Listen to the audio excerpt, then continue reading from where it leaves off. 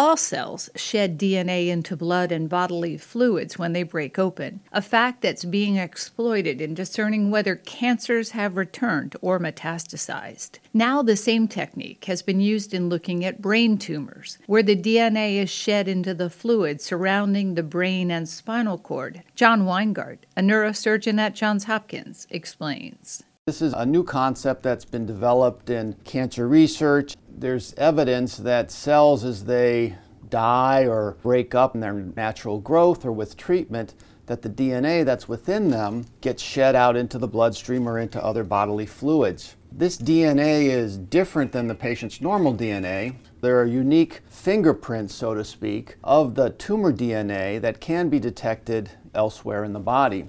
Weingart is one member of a group at Hopkins with a recent publication showing detection of over 70% of tumor markers using the technique. At Johns Hopkins, I'm Elizabeth Tracy.